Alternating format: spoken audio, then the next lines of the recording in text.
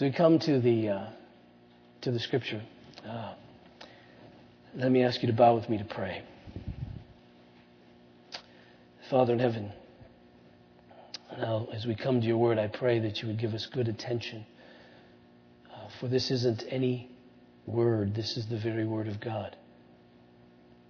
And I pray, Father, that you would cause it to have its perfect work in us. I pray that it would be the very word of hope to us. And in leaving this place, we would know that we belong to you through our Lord Jesus Christ, and that is unshakable because Christ lives. So, Father, I pray now that you would be with us, help us to keep us from any distraction.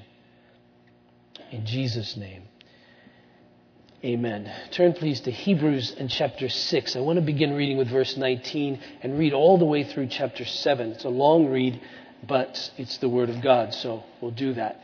Hebrews 6, verse 19, please. Just by way of reminder, if you don't have a Bible or you don't bring your Bible, there are Bibles you can pick up by the door as you come in. If you don't have one, you can take that one home with you and keep it as yours. Hebrews chapter 6, verse 19. Hear the word of God. We have this as a sure and steadfast anchor of the soul, a hope that enters into the inner place behind the curtain, where Jesus has gone as a forerunner on our behalf, having become a high priest forever after the order of Melchizedek. For this Melchizedek, king of Salem, priest of the Most High God, met Abraham returning from the slaughter of the kings and blessed him. And to him Abraham apportioned a tenth part of everything. He is first, by translation of his name, King of Righteousness, and then he is also King of Salem, that is, King of Peace. He is without father or mother or genealogy, having neither beginning of days nor end of life, but resembling the Son of God, he continues a priest forever. See how great this man was, to whom Abraham the patriarch gave a tenth of the spoils. And those descendants of Levi who received the priestly office have a commandment in the law to take tithes from the people, that is, from their brothers, though these are also descendants from Abraham. But this man who does not have his descent from them received tithes from Abraham and blessed him who had the promises. It is beyond dispute that the inferior is blessed by the superior. In the one case, tithes are received by mortal men, but in the other case, by one of whom it is testified that he lives. One might even say that Levi himself, who received tithes, paid tithes through Abraham, for he was still in the loins of his ancestor when Melchizedek met him.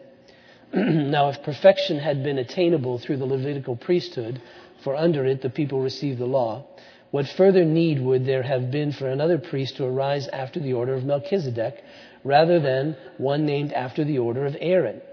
For when there is a change in the priesthood, there is necessarily a change in the law as well. For the one of whom these things are spoken belonged to another tribe, from which no one has ever served at the altar. For it is evident that our Lord was descended from Judah, and in connection with that tribe, Moses said nothing about priests. This becomes even more evident when another priest arises in the likeness of Melchizedek, who has become a priest not on the basis of a legal requirement concerning bodily descent, but by the power of an indestructible life. For it is witnessed of him, "You are a priest forever after the order of Melchizedek." On the one hand, a former commandment is set aside because of its weakness and uselessness, for the law made nothing perfect. But on the other hand, a better hope is introduced through which we draw near to God. And it was not without an oath, for those who formerly became priests were made such without an oath, but this one was made a priest with an oath by the one who said to him, "The Lord has sworn and will not change his mind. You're a priest forever." This makes Jesus the guarantor of a better covenant. The former priests were many in number because they were prevented by death from continuing in office. But he holds his priesthood permanently because he continues forever. Consequently, he is able to save to the uttermost those who draw near to God through him, since he always lives to make intercession for them. For it was indeed fitting that we should have such a high priest, holy, innocent, unstained, separated from sinners, and exalted above the heavens. He has no need, like those high priests, to offer sacrifices daily, first for his own sins and then for those of the people, since he did this once for all when he offered himself up. For the law appoints men in their weakness as high priests, but the word of the oath, which came later than the law, appoints a son who has been made perfect forever. Now, this was a long passage, I know, and a bit strange because it mentions a person who's only mentioned twice in the whole Bible except for in Hebrews. Only twice in the Old Testament, this man, Melchizedek. So what I want to do today is first lay out why it is that the author of Hebrews introduces this man, Melchizedek, this priest king, as he does at this particular moment in his message. And then secondly, to lay out why this brings to us full assurance of hope, which is vital and necessary and a great blessing for the Christian life. Those two things, why it is that he mentions and really pumps up this man Melchizedek in this particular chapter. And then secondly, how this helps us to have full assurance of hope, which is a great, vital, living blessing for Christians. Let me begin like this. Jesus as high priest is very, very significant. It's mentioned a number of different times in the book of Hebrews. For instance, in chapter 2, in verse 17, we read, "Therefore, he had to be made like his brothers in every respect, so that he, that is Jesus, might become a merciful and faithful high priest in the service of God to make propitiation for the sins of the people. For because he himself has suffered when tempted, he's able to help those who are being tempted." So it's very important that Jesus be high priest so our sins can be atoned for and therefore forgiven.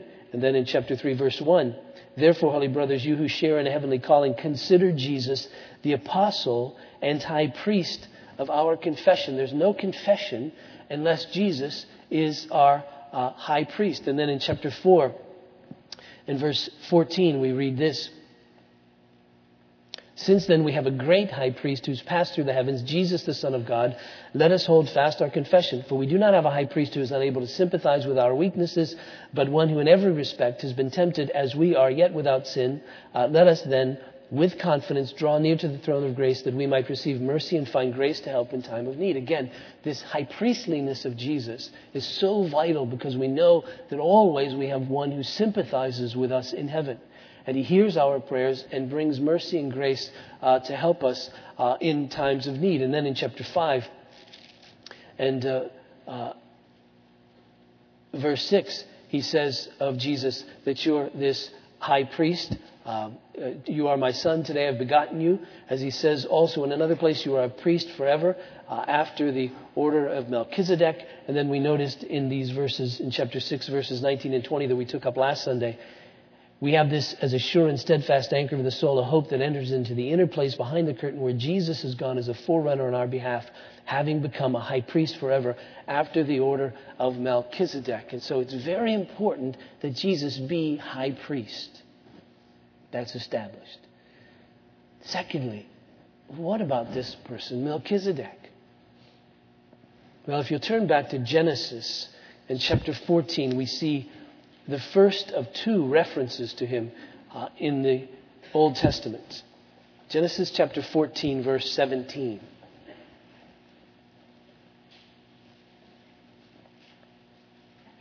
This comes at a point where Abraham rescues his nephew Lot. Lot lived in Sodom before Sodom was, at this point, before it was of Sodom and Gomorrah fame. But he lived in Sodom. And there was a battle, a war, and Lot and all his possessions and his family and many from Sodom were captured and taken away. And Uncle Abraham comes with his men and gets Lot, brings him back home with his possessions and family and so forth. So at this moment in time, the king of Sodom is coming out to meet Abraham to give him a reward. And this is how we read it. "After his return from the defeat of somebody with a big name, and the kings who were with him, the king of Sodom went out to meet him at the valley of Shaveh," and that is the king's valley. "And Melchizedek, king of Salem, brought out bread and wine. He was a priest of God Most High. And he blessed him and said, 'Blessed be Abram by God Most High, possessor of heaven and earth, and blessed be God Most High, who has delivered your enemies into your hand. And Abram gave him a tenth of everything. All that was recorded in what we read.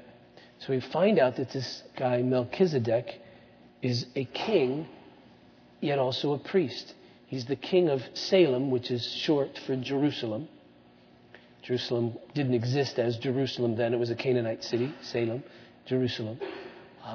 The author of Hebrews says, therefore, he's the king of Shalom, the king of peace. He's also the king of righteousness. This passage in Genesis doesn't say that. The author of Hebrews does. And he says it because his name means king of righteousness. Melech means king. Tzadok means righteousness in Hebrew. So he's the king of righteousness. And so here's this king who's also a priest who meets Abraham, and Abraham affirms him. Abraham says, yes, I affirm that you're a king. I affirm that you're a priest because I'm going to pay my tithes to you.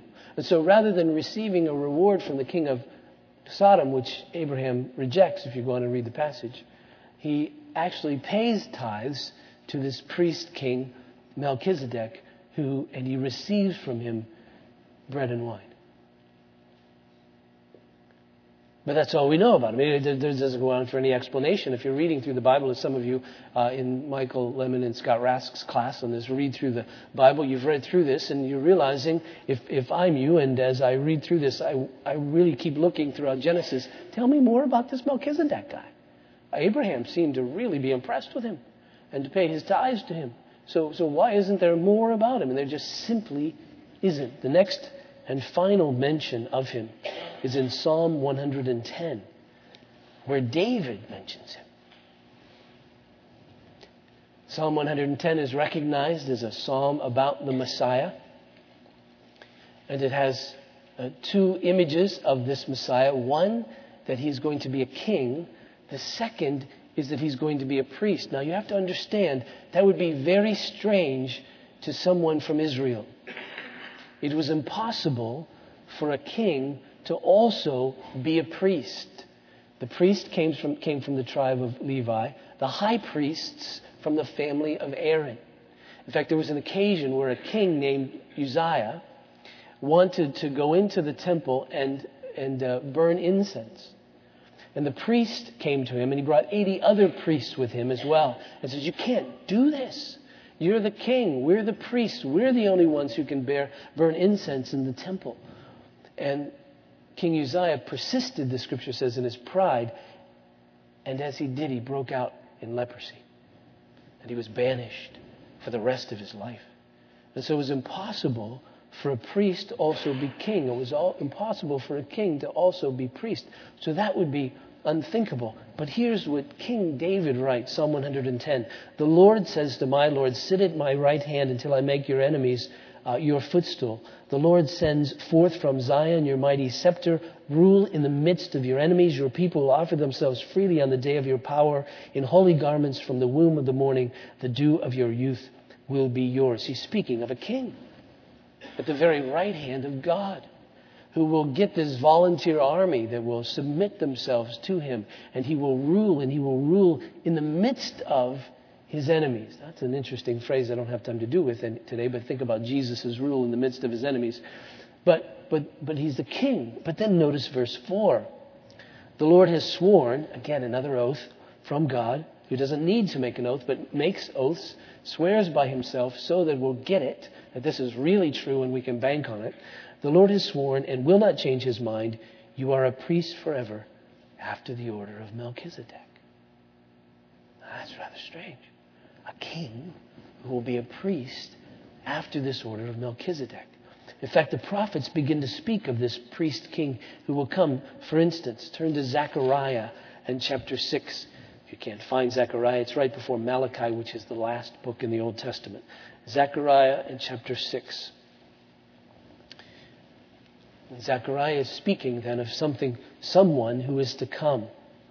Verse 12. And say to him, thus says the Lord of hosts, behold, the man whose name is the branch. Now that little expression, the branch, was used by the other prophets, most especially Isaiah and Jeremiah, to speak of the Messiah who is to come. Behold, the man whose name is the branch, for he shall branch out from his place, and he shall build the temple of the Lord. It is he who shall build the temple of the Lord, and shall bear royal honor, and shall sit and rule on his throne. And there shall be a priest on his throne, and the counsel of peace shall be between them both. And the crown shall be in the temple of the Lord as a reminder. And he goes on. And so the prophet begins to speak of this one who will come seemingly impossibly as a priest and a king. And so now as the author of Hebrews, you see, wants to lay out the fact that Jesus, from the tribe of Judah, who is a king after King David, if you will, is also a high priest. What's he do? And this, to me, frankly, is where the Bible is just so amazing.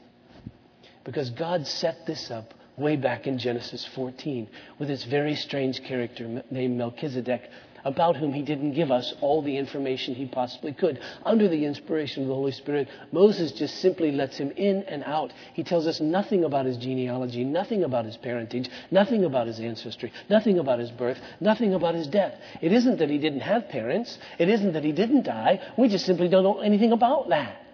And so the author of Hebrews now plucks him up as God no doubt intended as Moses was writing, and God no doubt intended as David was prophesying about him. And he says, all right, here's one like Jesus. Because even though Melchizedek didn't become a priest because of his ancestry, he wasn't a Levite, he wasn't from the family of Aaron, because he was before all of that. And it's like he had no beginning and no end. There's no end to Melchizedek's priesthood. We don't get an end there. He just sort of shows up. And then all of a sudden David says, you're a priest forever after the order of Melchizedek. And so the author of Hebrews points him out and says, just so happens that he's the king of peace. Just so happens that he's the king of righteousness. Well, now we have one who is the king of righteousness, from whom righteousness comes, and who rules by righteousness. And we have this one who is the king of peace, who brings peace. And we have this one who is a king and priest, just like the one that's already been around, this Melchizedek. You see, there's precedent for this. God didn't ruin things. God didn't go against what he had said to the Old Testament people. But he said there's a different priesthood other than the one of Levi. There's a different high priestliness other than Aaron's family. There's this order of Melchizedek. And the most significant thing here is that he's a priest forever. That's what's stressed. The point that he's a priest forever. For instance, in chapter 5 and verse 6, he speaks and he says, also in another place, you're a priest forever after the order of Melchizedek. In chapter 6 and verse 20, he speaks of Jesus, who has gone as a forerunner on our behalf, having become a high priest forever after the order of Melchizedek. In chapter 7, verse 3, he speaks of Melchizedek, and Jesus, like him, as a priest, continues a priest forever. In chapter 7, verse 16, let me begin in verse 15, the start of the sentence. This becomes even more evident when another priest arises in the likeness of Melchizedek, who has become a priest not on the basis of a legal requirement concerning bodily descent, that is ancestry, but on the power of an indestructible life. For it is witnessed of him, you're a priest forever after the order of Melchizedek. And then in verse 21, but this one who was made a priest with an oath by the one who said to him, the Lord has sworn and will not change his mind, you're a priest forever. Verse 24, but he holds his priesthood, that is Jesus, permanently, because he continues forever. Consequently, he's able to save to the uttermost those who draw near to God through him, since he always lives to make intercession for him. You see, the point that the author of Hebrews is trying to make here is that this priesthood is a better priesthood. Thus, our hope is a better hope. Because the deficiency of the Old Testament system, and God knew this was a deficiency. The Old Testament system wasn't to ever be permanent. It wasn't to ever go on forever as it was. It was to be fulfilled in another, and thus be eternal in that sense. But he knew it was provisional. He knew it was a shadow. He knew it was just to point to that which is to come.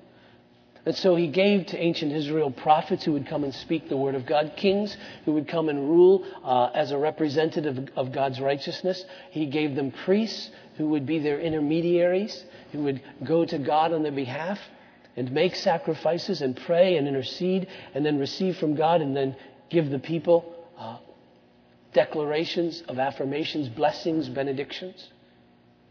But all that was to point to another. Because the prophets were deficient because they didn't know God as a son would know the Father. The kings were deficient because they were to be the righteous representatives of God's rule on the earth, but they themselves inherently were sinners, and thus they failed. And priests wouldn't be perfect representatives before us. Well, they were good in the sense that they sympathized with us because they were like us, so that when we would come to a priest and tell him our sin, he wouldn't laugh. He'd understand that human beings sin like that because he's a human being. And he would go to the Father. But the problem is that he himself was a sinner. And for him to be accepted, sacrifices would have to be made. And not only that he could only go in the presence of God once a year in the holy, most holy place. And that would be it. And he would sprinkle the blood of an animal who might be a substitute for a human being, but not a perfect substitute for a human being. Because it's just a goat. And when this priest would die, another priest would have to come into his place. There wouldn't be one priest who would stand always on our behalf. But now the better hope comes. The sure and steadfast hope comes. The very anchor of our soul hope comes. Who has gone into that inner place behind the curtain. This very one, Jesus. Who is like us in every way, yet without sin, so he can sympathize with us in our weakness as human beings. But because he was without sin, can stand in the very presence of God, in himself, and be accepted. And even though he died for our sins, thus being our sacrifice, he rose again from the dead. And when he ascended into the very inner place, he lives always to intercede for us, a priest forever, our steadfast hope. You see, our hope before God is as sure and as certain as Jesus' life is indestructible. So long as he lives, he continues to plead his blood, to plead his righteousness in heaven on our behalf. And so long as he continues to live, you see, then we continue to be saved. And so our salvation, the objective hope that we have for our salvation, is on the presence of Jesus making intercession for us. If ever he would die, we would be sunk. But he shall never die. Because he's a priest, a high priest, forever. And that's his point. So he says in verse 25, consequently, that is, because he's a permanent priest, because he'll never die now, because he lives permanently forever, consequently, he is able to save to the uttermost those who draw near to God through him, since he always lives to make intercession for them. He's able to save to the uttermost. Save from what? Save from God. Save from the wrath of God. It's God we must be saved from, because it's our sin that puts us at odds with God. It's sin that puts us under his condemnation. And so Jesus comes that we might be saved from his Father's wrath. And so Jesus, out of love for us, dies for us, lives for us, intercedes for us. The Father's case is satisfied, and his love is borne out in Jesus towards us. And thus we be secure, for he is this permanent high priest. He's able to save to the uttermost, meaning completely. Everything that needs to be saved about us will be saved about us so long as Jesus makes intercession. Because what he's doing before his Father and he intercedes and mediates on our behalf is guaranteeing everything that we need to be saved. What he's doing as he stands in the presence of his Father is guaranteeing everything that we need to be saved. from beginning to end, forgiveness of sins, help to overcome temptation in this life, the ability to persevere in faith even now and to continue to draw near to Him. New bodies on a particular day of God's appointment. Glory.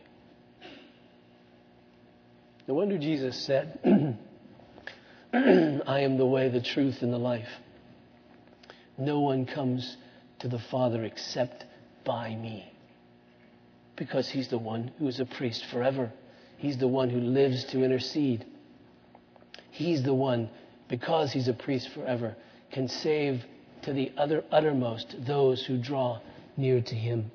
No wonder Peter preached, there is no other name given to us under heaven by which men must be saved. No wonder he preached, all who call in the name of the Lord will be saved.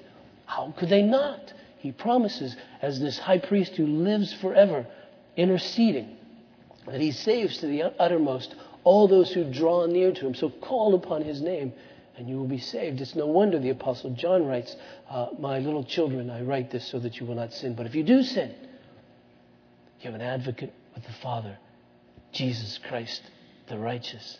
He's our advocate. He's our intercessor. He's our defense attorney. He's the one who pleads His case on our behalf. His case meaning I died for them. His case meaning I lived for them. His case meaning I saved them. So as long as He lives and as long as He does that, then we're safe, you see, that He is our sure and steadfast anchor of our souls. Now, did you ever wonder, particularly, what it is that Jesus says in the presence of His Father on our behalf to guarantee all of that? Let's take a glimpse. Turn, please, to Luke in chapter 22. Luke chapter 22, verse 31. This is a scene from the night in which Jesus was betrayed. He's about to be crucified. And He has this discussion with His dear one, Simon Peter.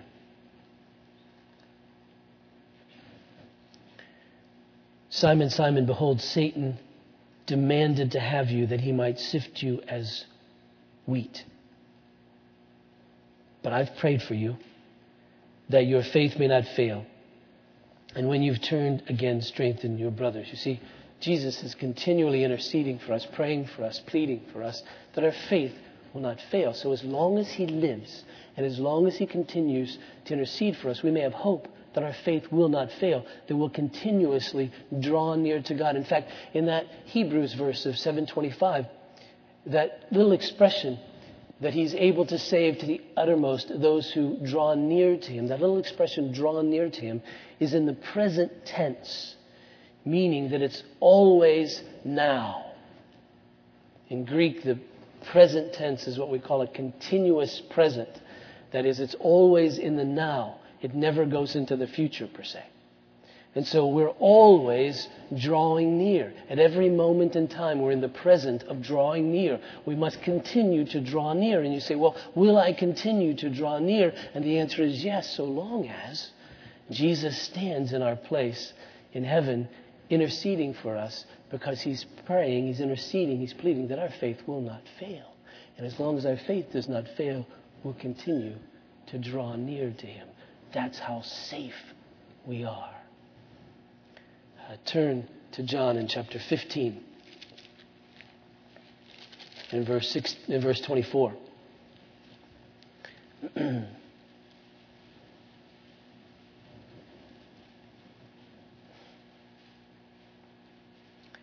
We read this, until now, you've asked nothing in my name.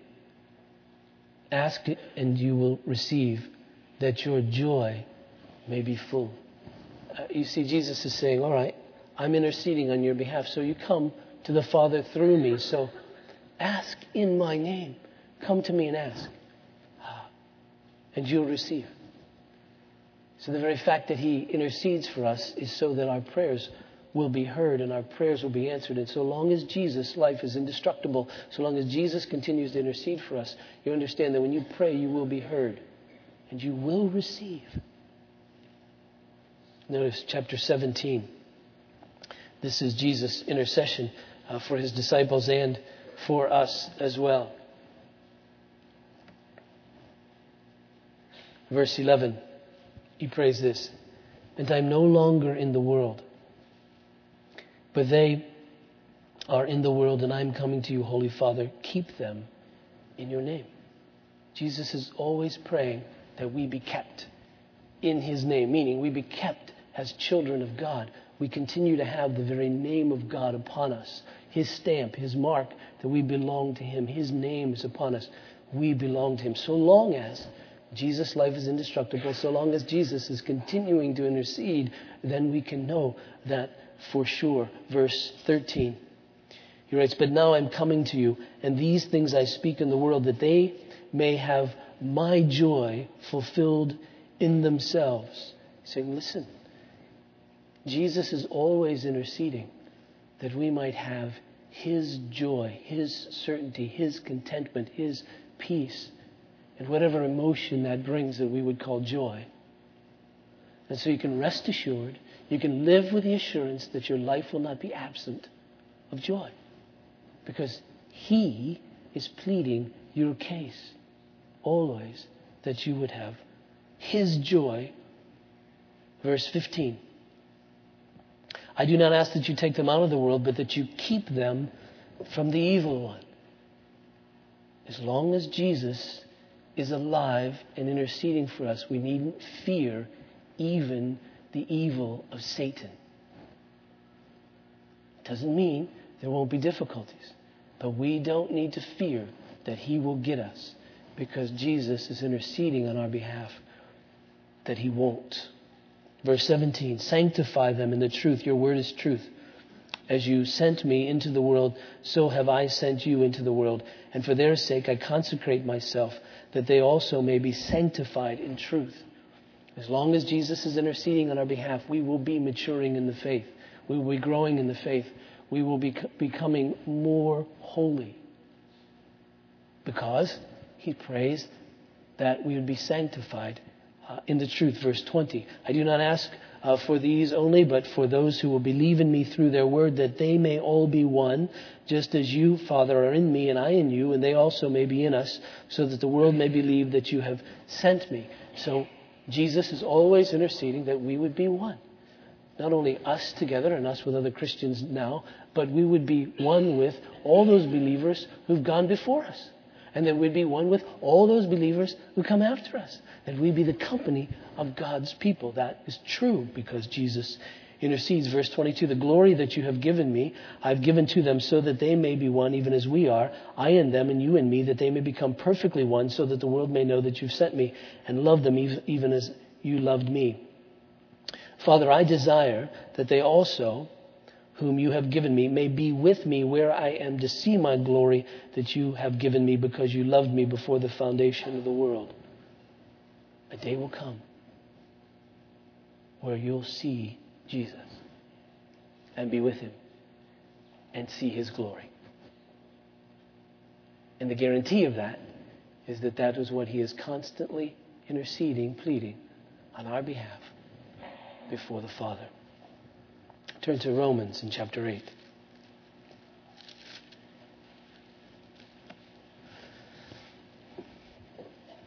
Verse 31.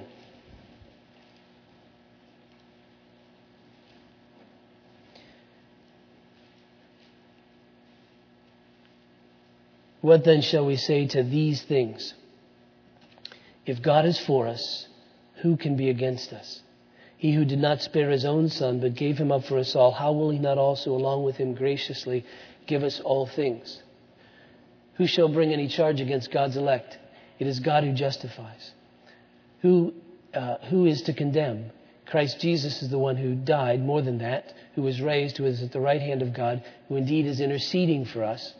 Who shall separate us from the love of Christ? Shall tribulation or distress or persecution or famine or nakedness or danger or sword? As it is written, for your sake we're being killed all day long. We are regarded as sheep to be slaughtered. No, In all these things, we are more than conquerors through him who loved us. For I am sure that neither death nor life, nor angels, nor rulers, nor things present, nor to come, nor powers, nor height, nor depth, nor anything else in all creation will be able to separate us from the love of God in Christ Jesus our Lord.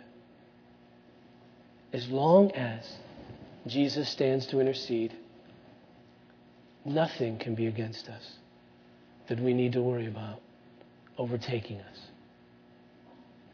As long as Jesus intercedes, we know that all good things will be given to us because his Father will always be reminded that he did not spare his own Son but gave him up for us all. Therefore, will he not also along with him give us all things? We know that there is none who can make a charge before us as long as Jesus is there. Because in looking upon his Son, the Father will know that he is the one who justifies. There's no one there who can condemn, because this very one, Jesus, who died for our sins, lives to be the guarantor of our salvation.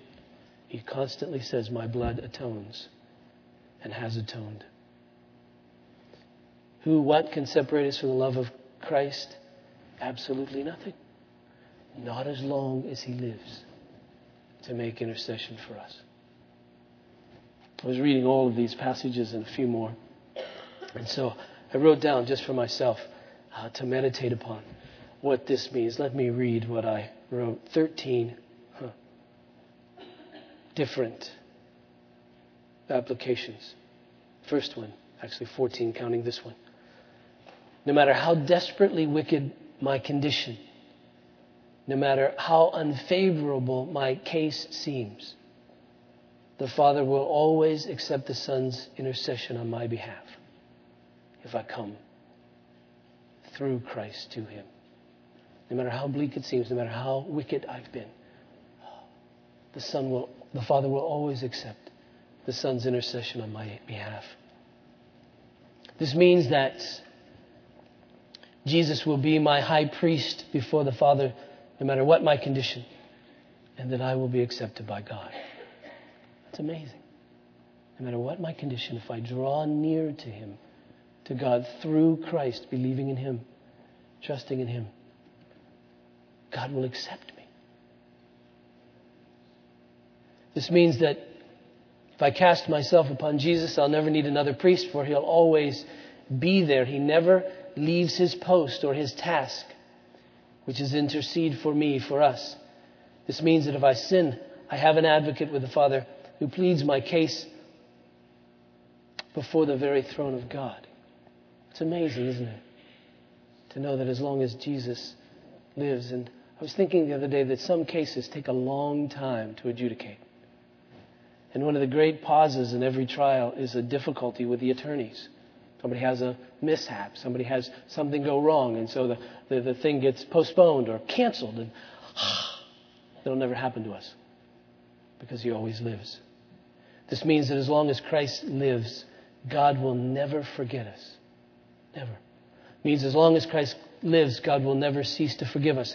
This means as long as Christ lives, God will never cease to accept us. This means as long as Christ lives, we can live with the assurance that our faith will never fail, that we'll never cease to draw near to him. This means as long as Christ lives, God will never cease to hear our prayers that we might receive mercy and grace in our time of need. This means as long as Christ lives, we can live in hope that will be kept by the Father in Jesus' name, that the evil one will not defeat us. This means as long as Christ lives, we can live with the hope that we'll have joy. This means as long as Christ lives, we can live in the hope that we're progressing in holiness by his truth. This means as long as Christ lives, we will be one with other believers of all time. This means as long as Christ lives, we'll have hope that we'll be with him where he is and see his glory. This means as long as Christ lives, we'll have a sure and steadfast hope, an anchor of the soul that's gone behind the curtain into the merciful,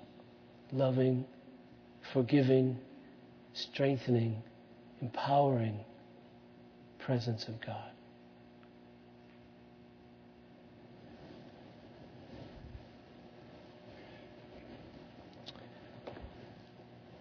So let's draw near to him. It was on that night that our Lord was betrayed that he earnestly desired to keep this last Passover meal with his disciples. And he came around the table that was set as a normal Passover meal, but our Lord Jesus spoke of its fulfillment even as he met with them. For he took the bread that was there and customarily broke it, but then gave it to his disciples and he said, "This is my body, which is given for you. Do this in remembrance of me." And then he took the cup.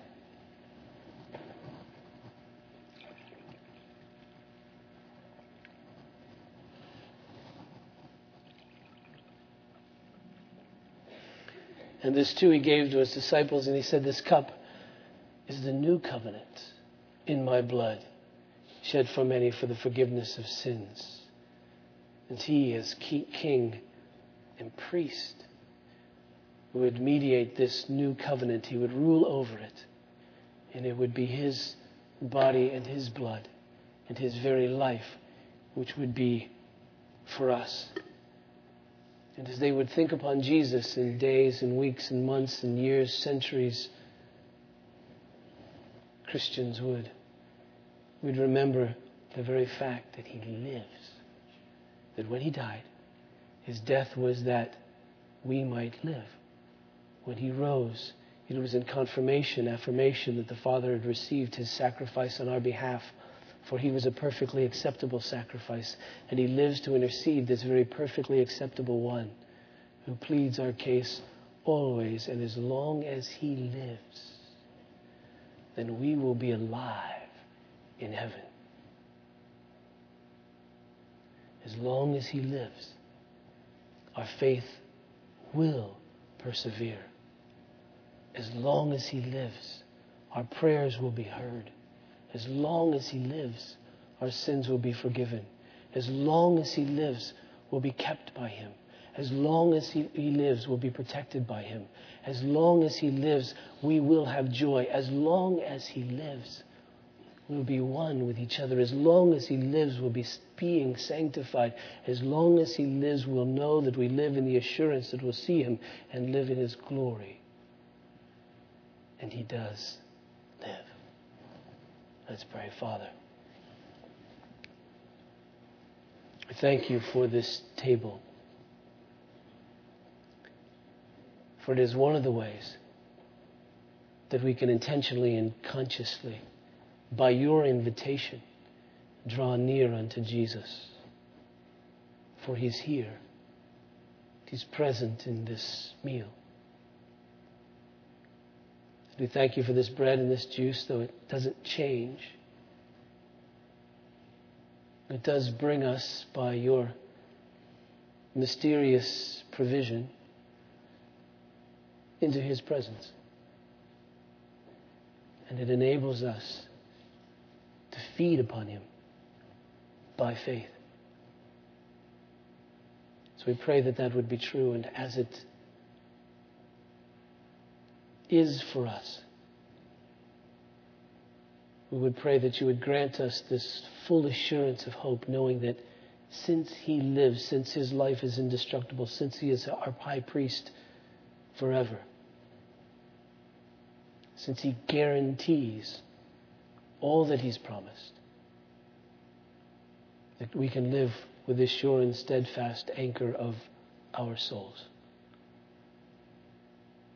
Please do that work in us. In Jesus' name,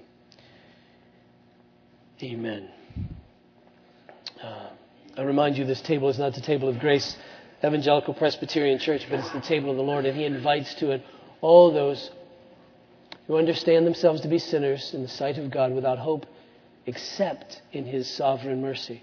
And you receive and depend upon our Lord Jesus Christ for your salvation as he's offered to us in the gospel, which is freely by way of his cross, by way of his resurrected life, and that you know, trust, that he is your high priest forever, even at this moment in time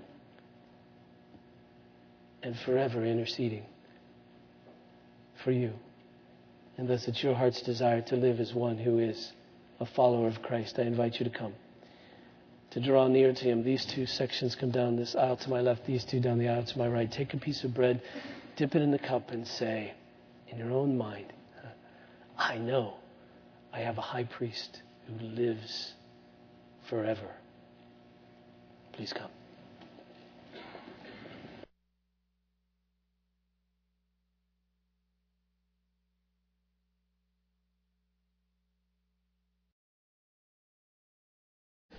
God's benediction. Now to Him who brought again from the dead our Lord Jesus, that great shepherd of the sheep, through the blood of the eternal covenant. May He equip you with every good thing for doing His will, working in us that which is well-pleasing in His sight, through Jesus Christ our Lord. And together let us sing. Praise God, from whom all blessings flow. Praise Him, all creatures here below. Praise Him above you.